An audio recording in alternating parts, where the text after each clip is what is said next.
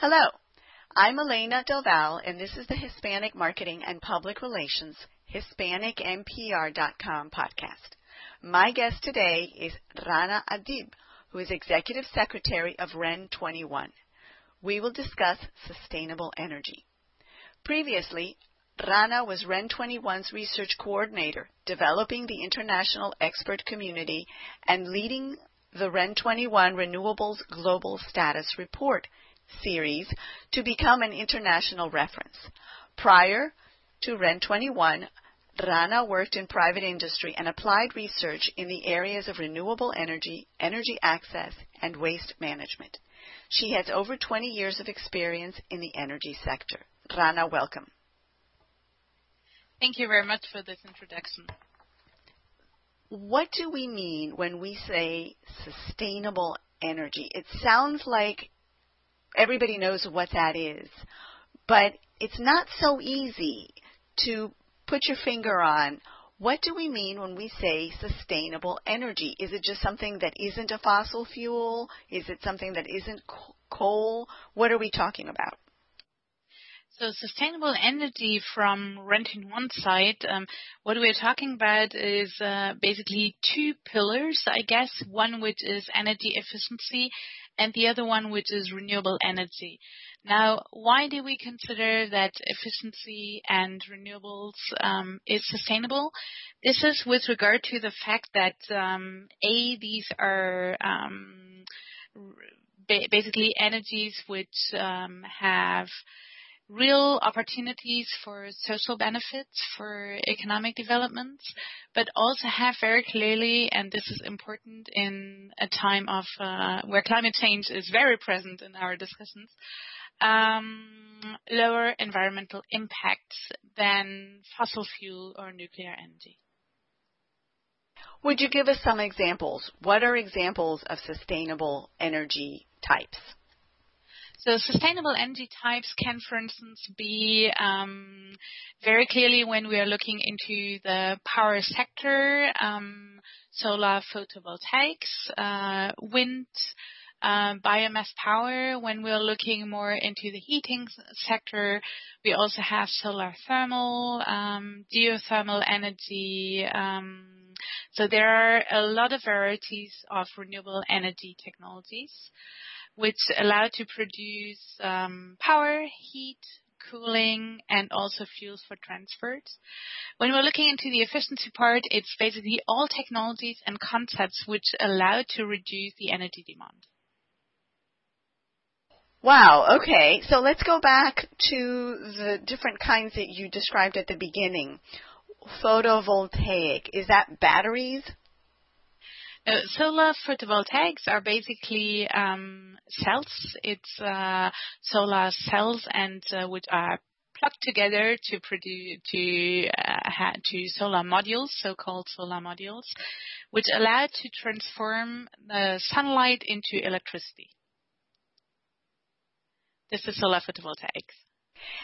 So is that what most of us think about when we think of solar power? Is that Yes. the stuff that they put outside, panels and panels, rows of these panels that are absorbing solar heat? Yes, these are the panels we see outside, but they are not absorbing solar heat, but they are really transforming the sunlight into electricity. There is also solar thermal applications which will rather transform the sunlight into heat or also into cooling. So this is a solar thermal part. That's solar thermal is when it's taking the solar light and transforming it into heat? Yes. So this is, for instance, what you can find on houses to produce hot water, but you can also find it in commercial applications and even in industrial applications where they can provide low temperature or medium temperature heat to cover basically heat demands, for instance. And then what is geothermal? Geothermal is basically using the energy within the Earth. So it is heat which is used, which is underground, and which can either be used to provide basically heating. It can be transformed to cooling also, but it can also be used to produce electricity, either in turbines or very often today it is used in conjunction with heat pumps, which allow to transform this low temperature heat into electricity. And you also talked about wind sources? Yes. What about water? So maybe on the wind part, there are onshore wind generation, and today, or since a couple of years, we do see major developments also in offshore wind. So this is wind which is positioned basically not on the land but in the sea. When it comes to water, this is clearly one of the more conventional renewable energy technologies, so hydroelectricity. But we also have ocean energy, which can produce, in addition, electricity too. A lot of people, especially lately, seem convinced that these types of energy are not practical, that we really need to focus on fossil fuels and coal because these alternative sources of energy that we've been discussing are too expensive. What would you say to that argument? To that argument, I would say that the numbers we're pulling together in the Renewables Global States report actually show the contrary, in particular in the power sector. When we're looking today at generation cost, the costs building on solar PV and on wind are almost everywhere worldwide the least cost options. And we even have examples like the last auctions in Brazil, which was basically where there was a call for tenders for power generation capacities, which was technology neutral, which means like fossil fuel, nuclear, but also renewable energy technologies were options which could apply. And the types of projects which won the bids were solar PV projects and wind. Another example is also that when we're looking into the added net generation capacity, so basically all renewable power capacities which have been installed as new generation capacities in 2018, almost 60% of these are building on renewable energy because it is indeed the least cost solution. Why is it that, for example, in a state like Florida in the United States, that is dubbed the Sunshine State, it is exorbitantly expensive to heat or cool, depending on the season, but basically to run a house using solar energy? It takes, I think the last time I looked at the data, about 20 plus years for the average home that buys the solar panels to offset the cost of the panels against what it would have cost with a regular system, with a conventional system. So there are two reasons to this. One is indeed that when we're looking into the heating sector and into transport, today renewable energy technologies are not always the least cost option because they're for different reasons. So in the power market, the situation is quite different. Because for long years there was a lot of support which really allowed for clear technology innovation, industrial development, market development, which really allowed to reduce the cost significantly when we're looking at renewable power. That's one aspect. The other aspect, however, is that today, and from our side, unfortunately, I'd say, there is still significant fossil fuel subsidies out there. In 2018, 115 countries were subsidizing fossil fuels. So the reality is also that fossil fuels are still subsidized in many countries. 115 countries are still subsidizing fossil fuels, and this is a total amount of $4 billion US. And as a result, even though renewable energy might have lower cost, they are in competition with fossil fuel solutions, which are highly subsidized. So, which are driving down the price in an artificial way. If I understand correctly, there is a fossil fuel subsidy that is causing the price of electricity to be lower than it would be otherwise, for example, in the Florida scenario that I described. Without that subsidy, you believe that the cost of the photovoltaic, the solar cell fuel, would be closer to reality. Am I understanding correctly? So the reality is that when we're looking at the overall cost, indeed, cost-wise, renewable energy technology might be lower, but they need to compete with fossil fuel solutions, which are subsidized by many countries. In 2018, basically, these subsidies amounted to $400 billion US, and this was an increase of over 30% compared to 2017.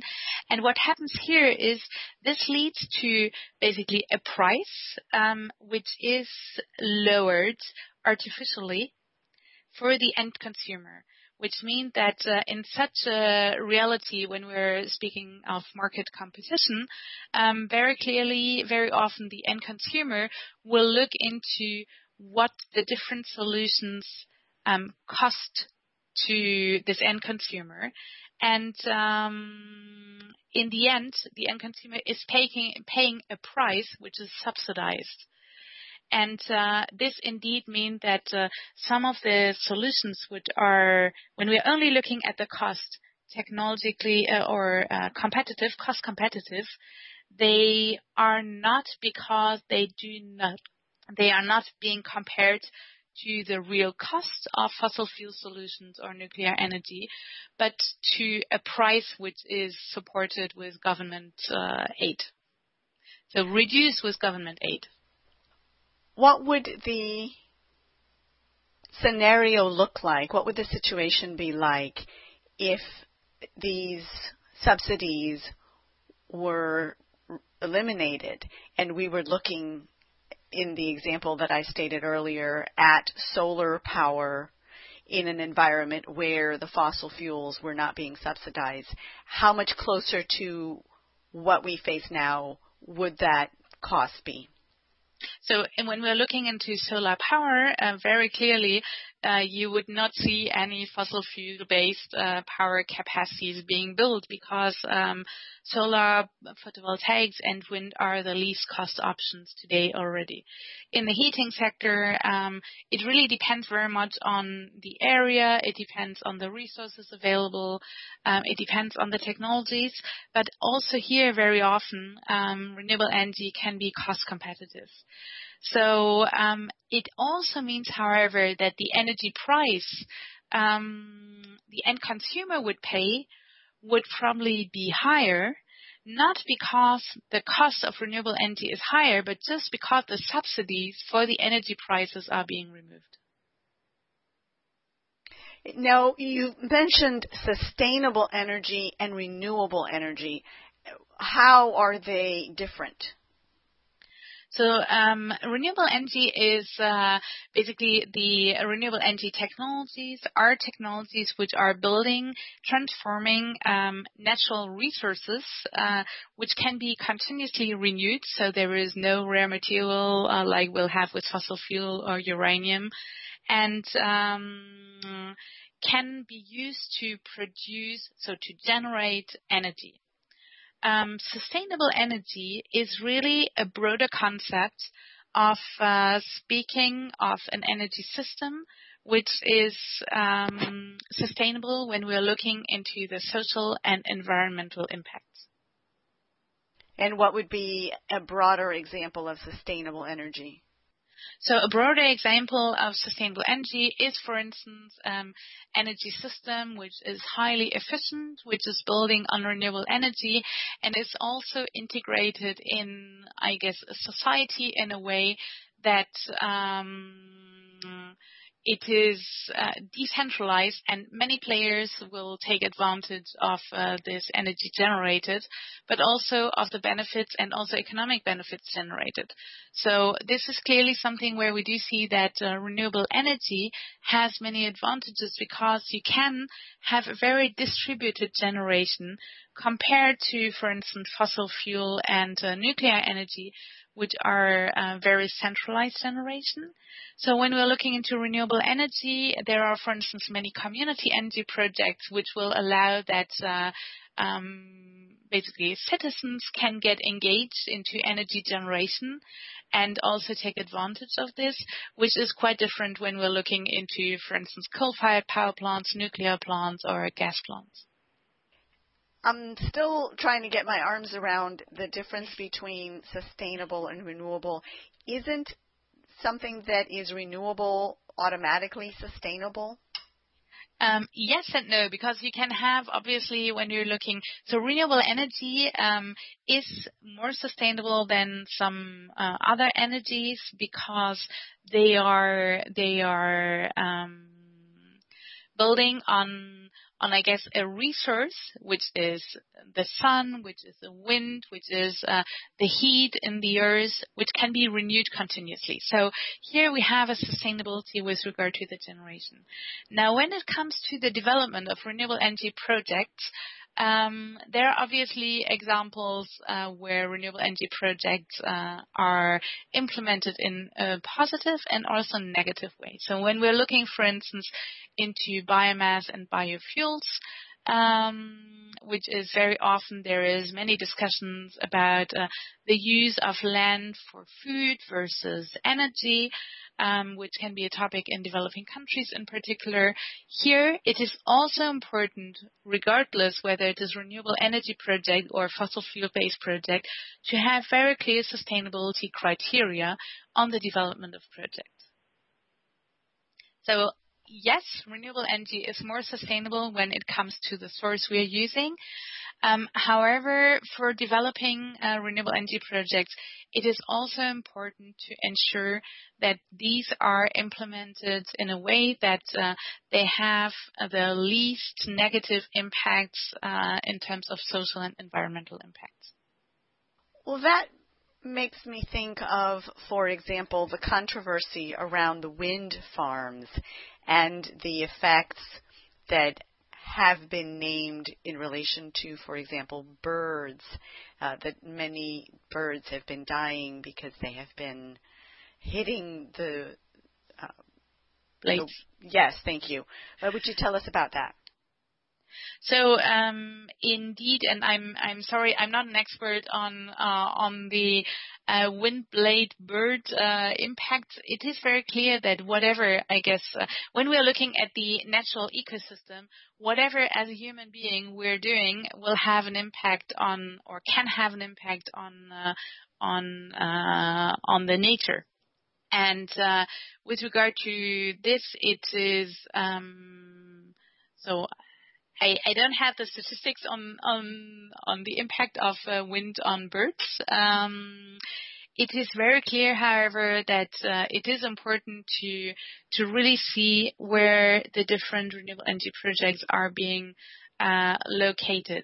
Now, what is clear, however, and we really see that there is a big question on what is the sustainability of renewable energy, what is the sustainability of energy efficiency, but that we need to have a clear discussion also on the sustainability of fossil fuel and nuclear energy, and that when it comes to the question of building energy systems, we need to find obviously solutions which allow us to consume the least energy we need to consume. So this is where efficiency comes in, with the most sustainable way. So it is very clear that, I take the example of biomass. There is no way to produce biomass in areas which are protected, environmentally protected.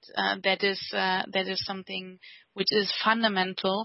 So this is also where we see that regulator frameworks are key in driving this transition from a fossil-free and nuclear-based energy to a renewable-based energy in a way that it is the most sustainable possible. What about situations where there is damming going on? So someone is damming the water for hydroelectric energy, and it is having a profound impact on other people who used to have access to that water that has now been contained.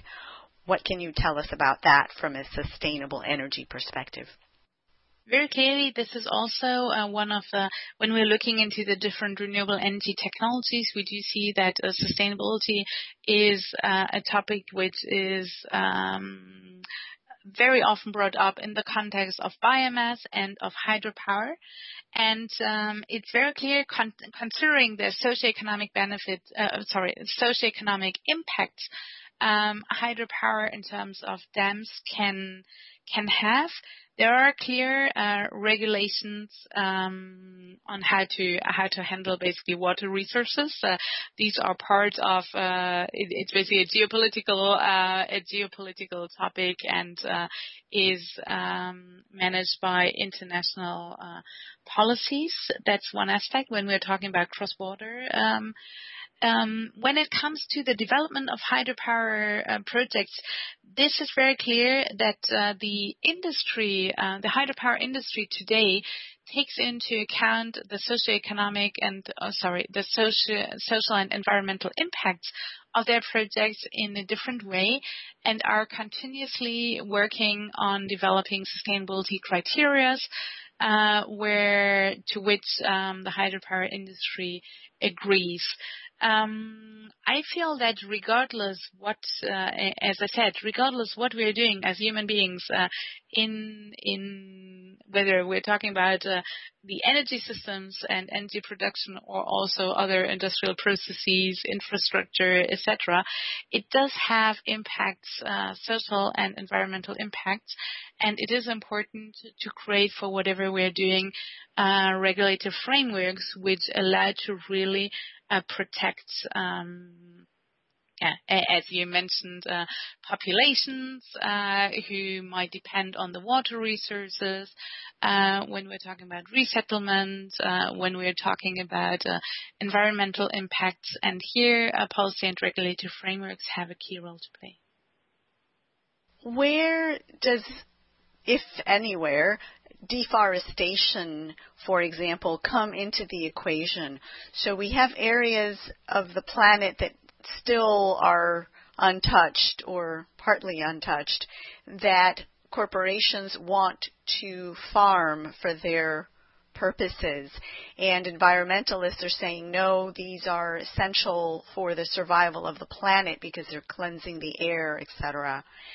Where is that place where renewable and sustainable energy reside, and where resources remain untouched? Is there a dividing line in this discussion? I would not say that there is a dividing line per se, because, and also it needs to be clarified that deforestation does not happen mainly and only because of renewable energy, but very often for very different reasons, whether it is agricultural development, whether it is the use of the biomass for material reasons, etc.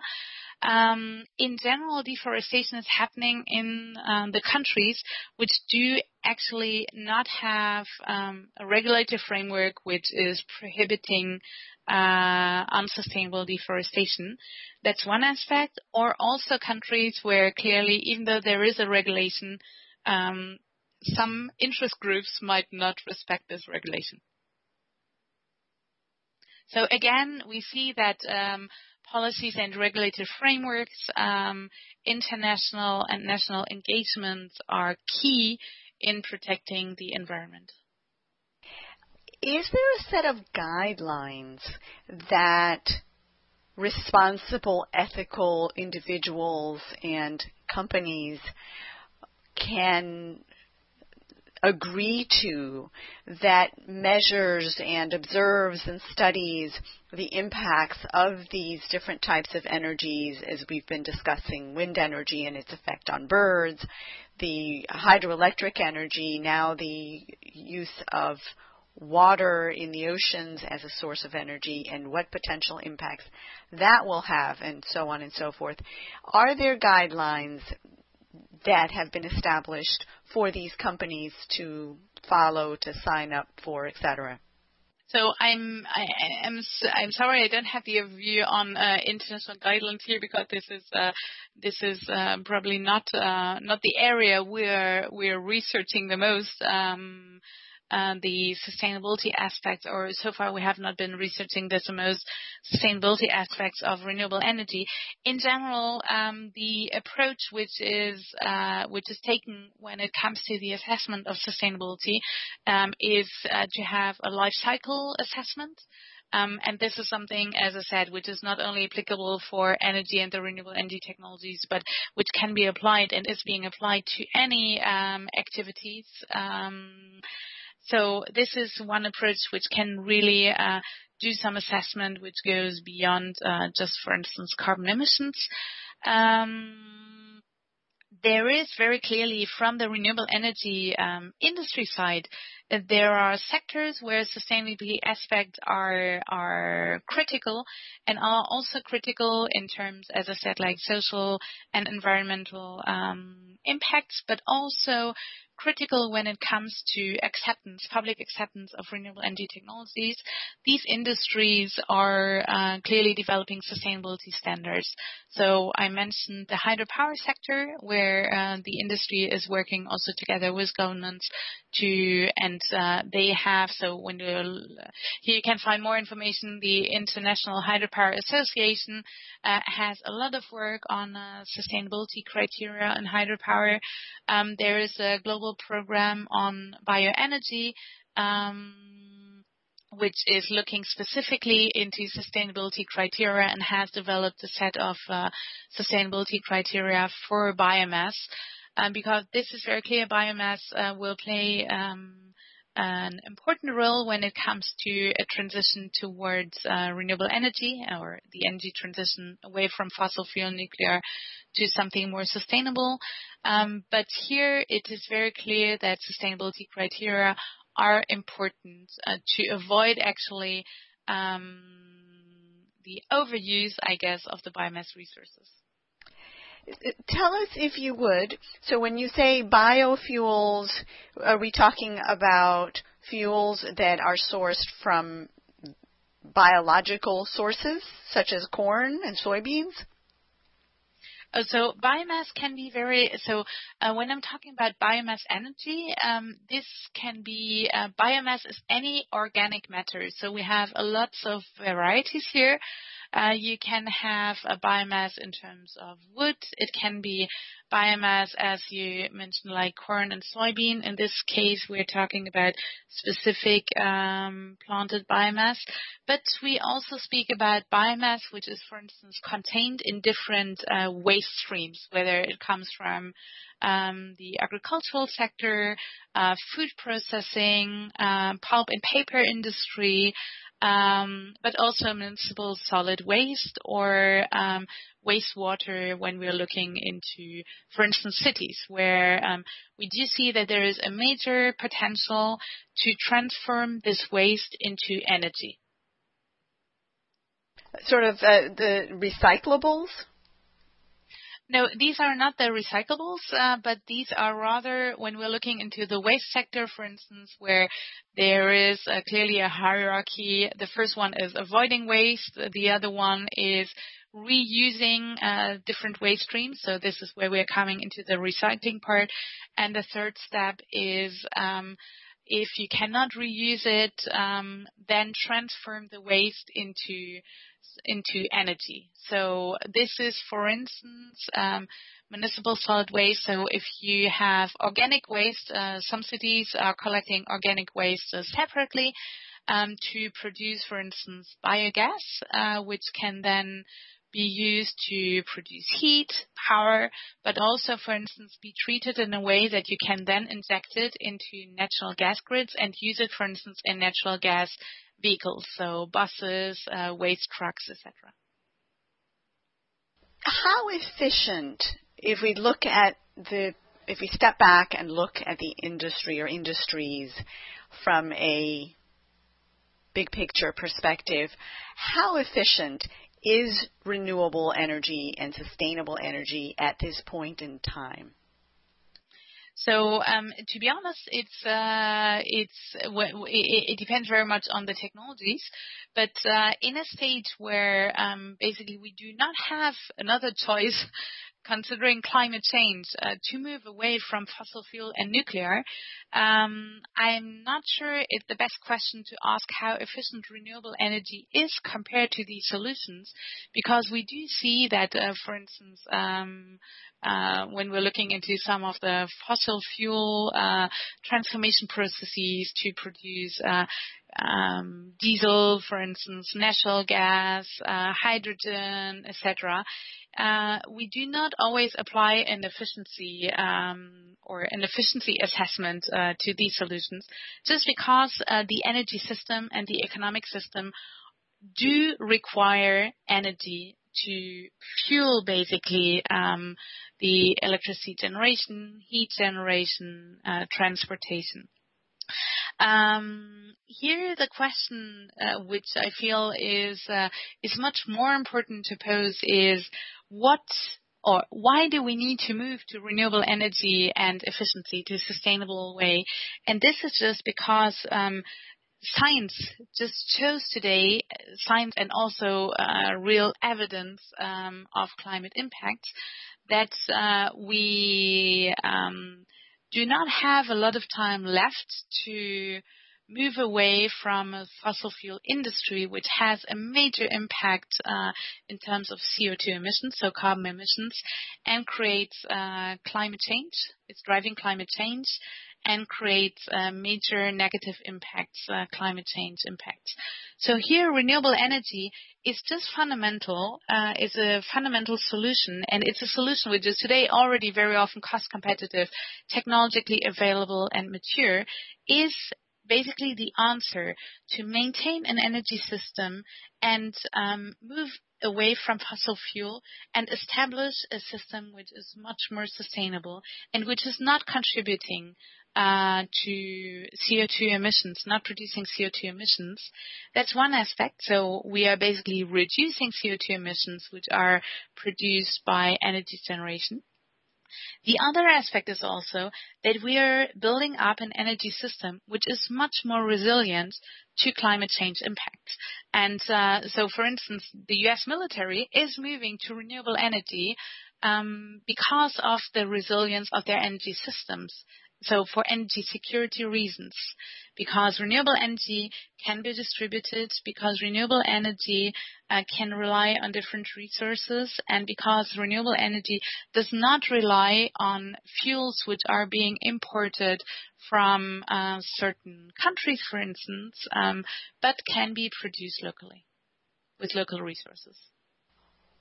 So while Earth stewards are very keen to pursue sustainable energy options and leave nuclear and fossil fuels behind, that transition has become challenging even when the population appears to agree with the concept.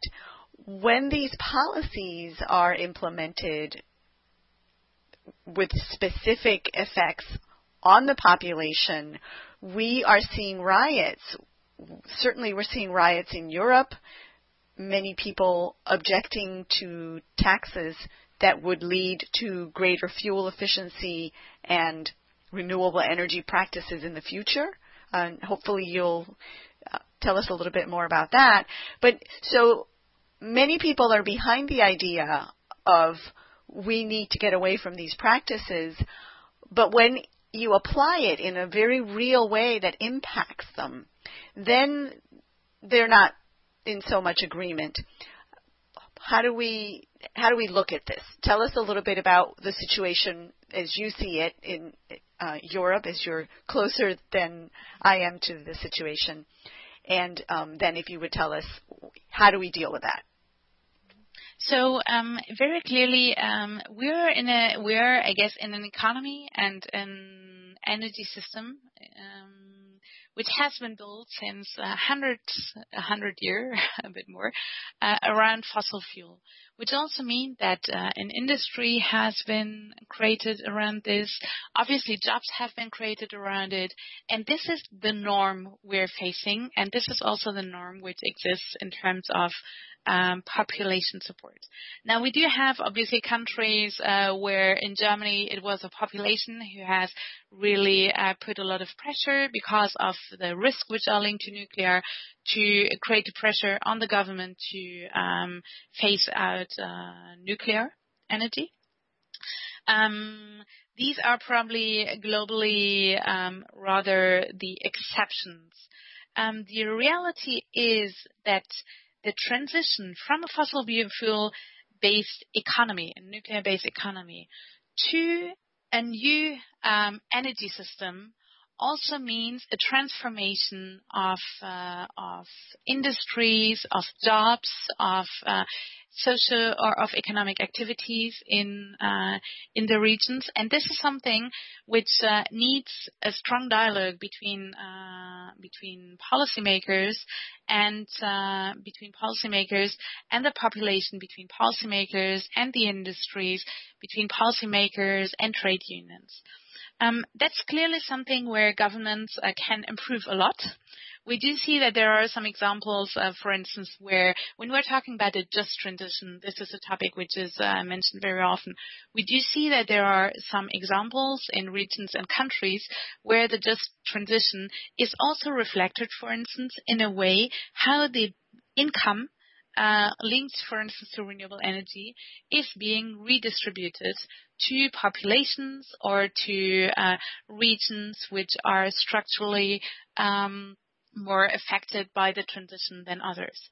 This can be one example. We have, for instance, the example of Costa Rica, where they had already quite a high share of renewable electricity because they do have a lot of hydropower. The government has worked very much together with NGOs to raise the awareness about what it means to be renewable and the independence it also means for the countries from oil imports, for instance, and they have reached 100% renewable electricity. And building on this success, basically, it became kind of, I guess, a national identity also to be 100% renewable electricity. They have really worked together with the populations to also make the move of the renewable energy transition into the transport sector, to phase out fossil fuel, to remove fossil, so the normal combustion engine cars, and to move to e-mobility. So there are really interesting examples which show that either there can be policy, there can be subsidy mechanism, structural programs which can allow to make this transition smoother, and to really also engage the population and citizens into the transition. The other part is very clearly awareness raising, which is very important.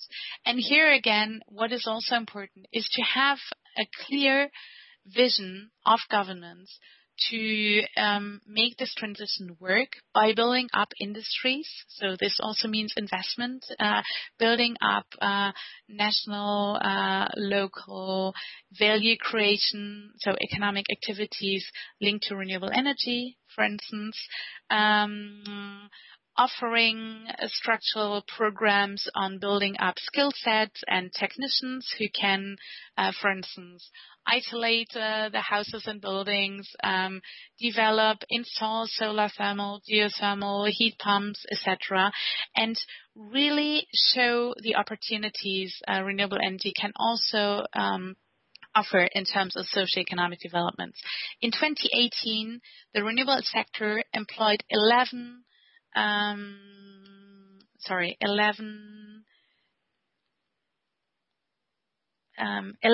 million people throughout the different renewable energy technologies. This is only the renewable energy sector, but when we're looking, for instance, in many developing countries where the access to energy is still not guaranteed for a large part of the population, here renewable energy is basically the opportunity to have access to electricity and start economic activities.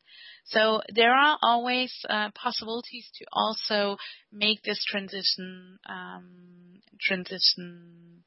in a way that it also has the support of the population. Clearly, policymakers' ambition, I think, clear guidance and vision is fundamental. Some people argue that renewable energy is a luxury that only wealthy countries and their wealthy populations can afford the luxury of these technologies, can afford the luxury of phasing out nuclear and fossil fuel energy sources, and that the rest of the population just can't pay the difference. There are people saying that they don't have enough money to make ends meet if they are taxed at a higher rate in order to pay for this transition. What would you say to that? I just think that I'd say to some extent it is unfair to say, considering the fact that the players here and decision makers here are comparing the real costs, I guess, of renewable energy technologies with a price of fossil fuel which is subsidized. So they are not comparing the cost. I come back to the fossil fuel subsidies because I feel it is something which is really fundamental. 115 countries subsidizing fossil fuels in 2018, $4 billion. According to the International Monetary Fund, when we integrate the external costs, so all costs which are social and environmental costs of fossil fuel and nuclear, into the real costs basically of these technologies, the subsidies, and here's the assessment of the International Monetary Fund, are assessed of being of $5 trillion per year. So it is just a reality that today in many countries we're comparing the real cost of renewable energy to an end-use cost which is subsidized. So we're comparing it to the price and not to the real cost.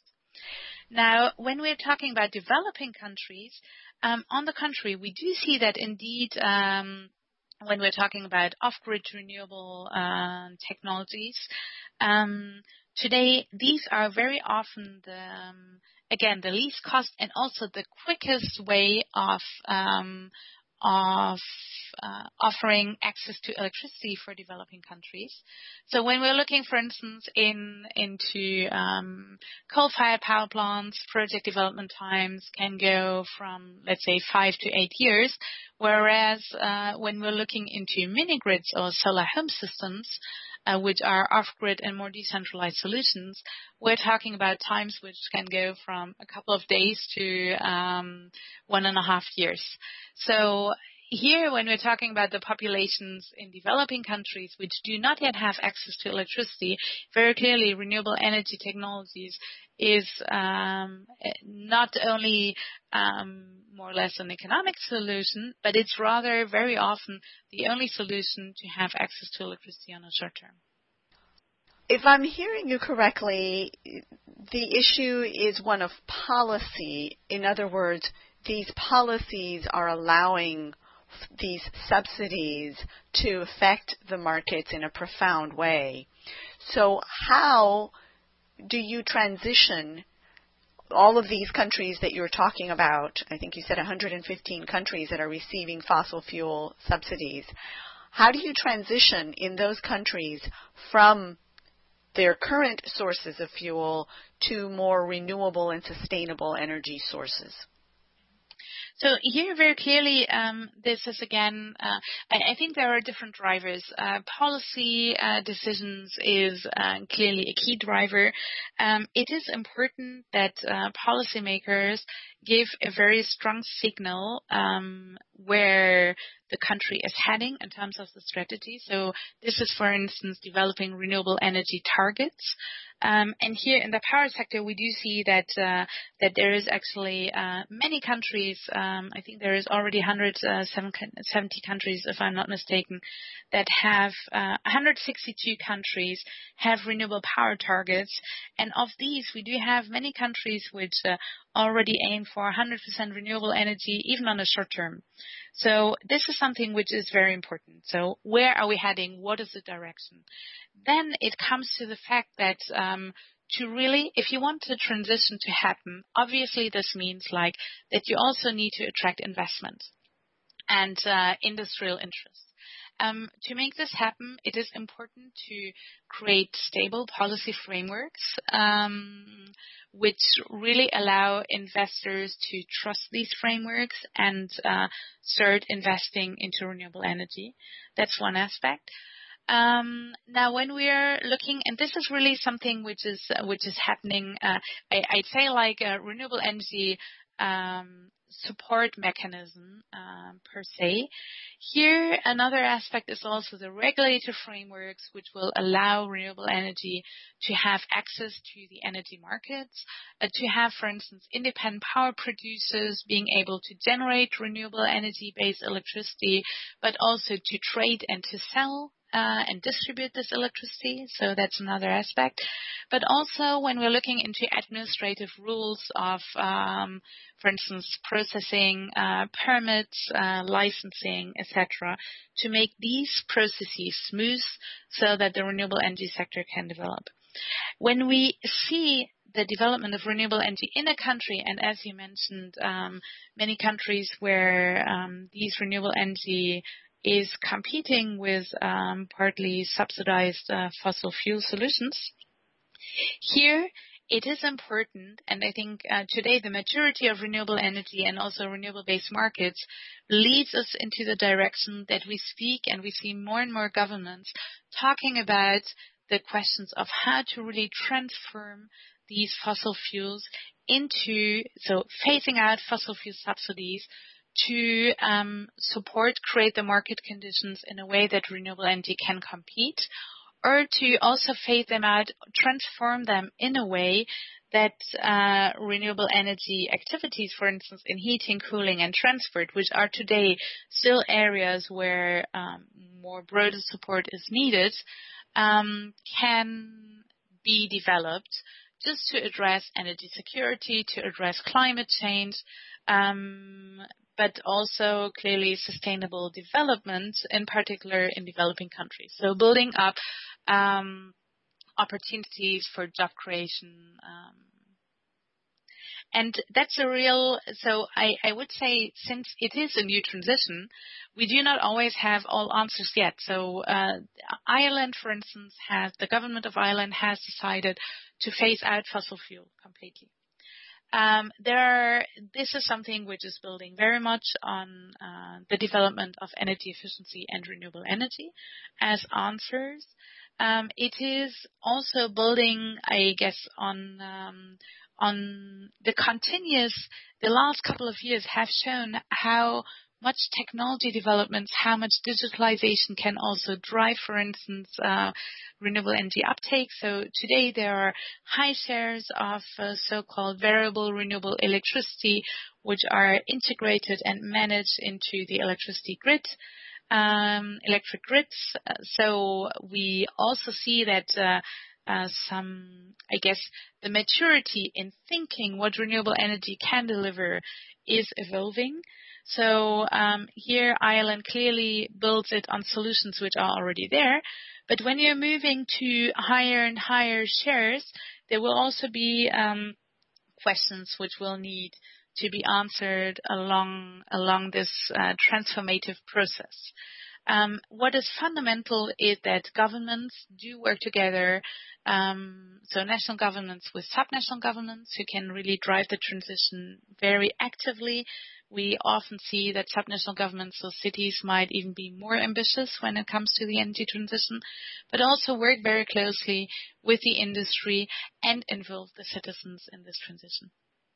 What kind of a timeline are you referring to in this transition? So when we're looking into the IPCC report, which was published, I think, in October last year, they announced that we had 12 years to make this shift back to reduce climate change impact and the heating to 1.5%, which already has a major impact in terms of sea levels, in terms of weather, how to say this in English, weather, hurricanes, etc., weather impacts. So here we have 12 years, and we have until 2020 to make this fundamental shift. So if we're serious about what scientists, and these are not only niche scientists, but I think there is an agreement on the fact that climate change is a reality and is probably even going quicker than what the assessments show, then we do not have a lot of time. So this is also why it is really fundamental that governments move and set the policy, basically targets, goals, and the policy and regulative frameworks to accelerate the electricity transition, but also transform this electricity transition into an energy transition. So make sure that renewable energy becomes the conventional energy, so linked with energy efficiency in all sectors which are consuming energy. So here clearly the building sector, so everything which is constructions, the industrial sector in particular, and transport, because these sectors represent over 80% of the global final energy demand. Say that again, Rana. Which sectors, construction and which one? So construction, industries, and transport represent their energy consumption represents over 80% of the global total final energy consumption.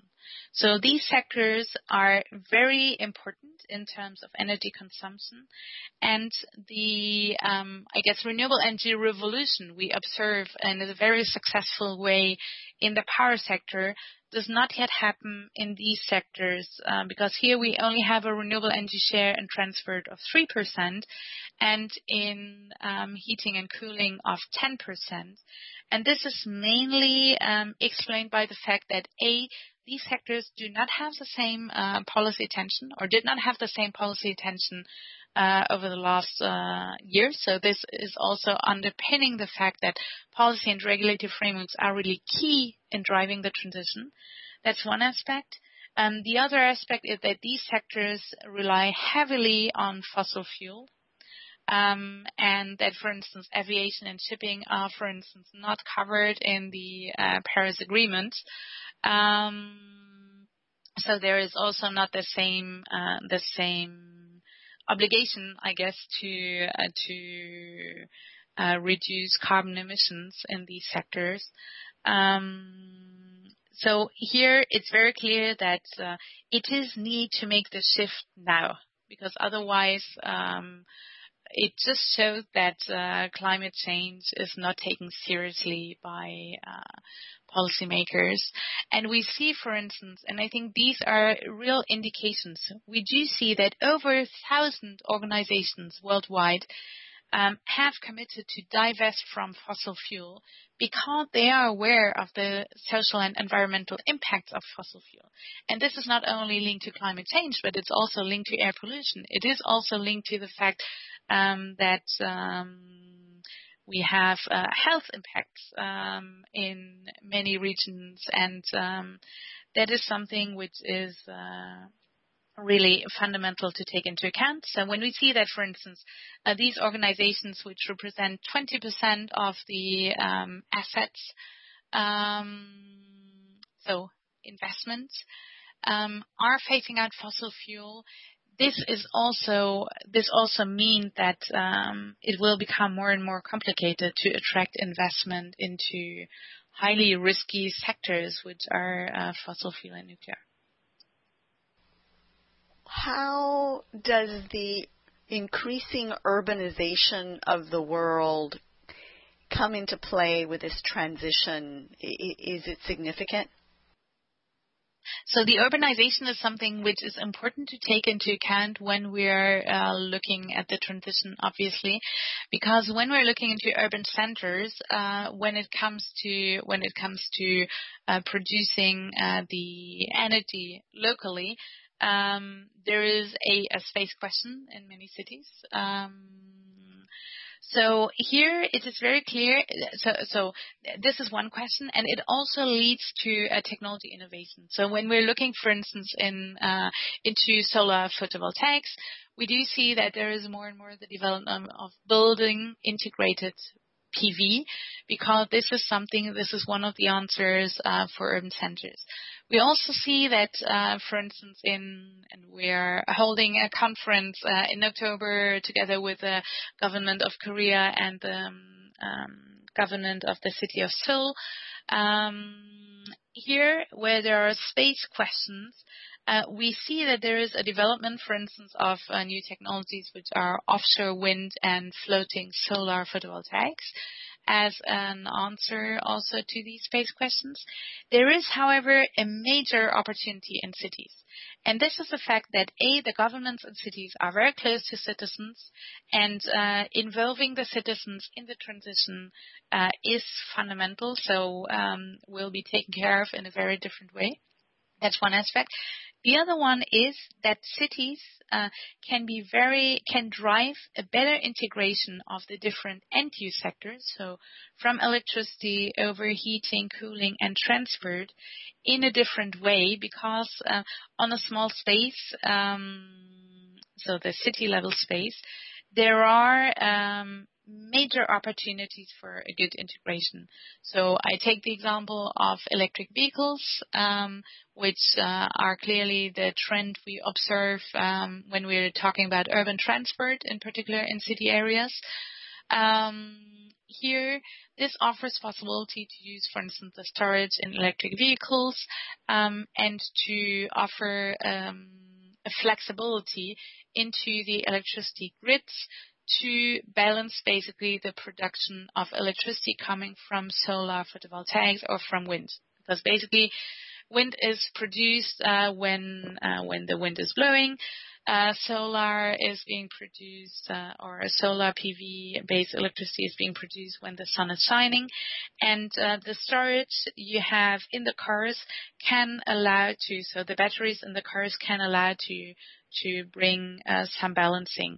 Today, very clearly, it's also better data, digitalization, forecasting that allow to have already countries which have a handle of up to 60% of such variable renewable electricity.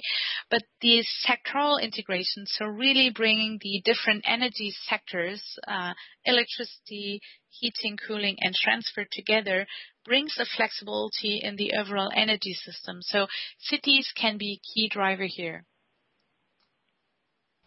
What suggestions would you give to our listeners who want to better understand these issues in relation to how they affect them at a personal level, But also, of course, at a business level, because we're talking about a transition that is bound to have profound impacts on everyone across the board. So I think one clearly coming from REN21 is the first one is I really invite the listeners to have a look at the Renewables Global Status Report, where we're tracking since 2005 every year the development of renewable energy worldwide. And this was really to already make renewable energy visible, because they were not visible very often in energy statistics, because they were not captured as they were very decentralized. But we knew from project developers, from industries, from NGOs that much was happening. So I think to really have a good idea of what is already happening worldwide, and there are really, really good examples which also show the benefits renewable energy can present. So I'm inviting the listeners to have a look at our website.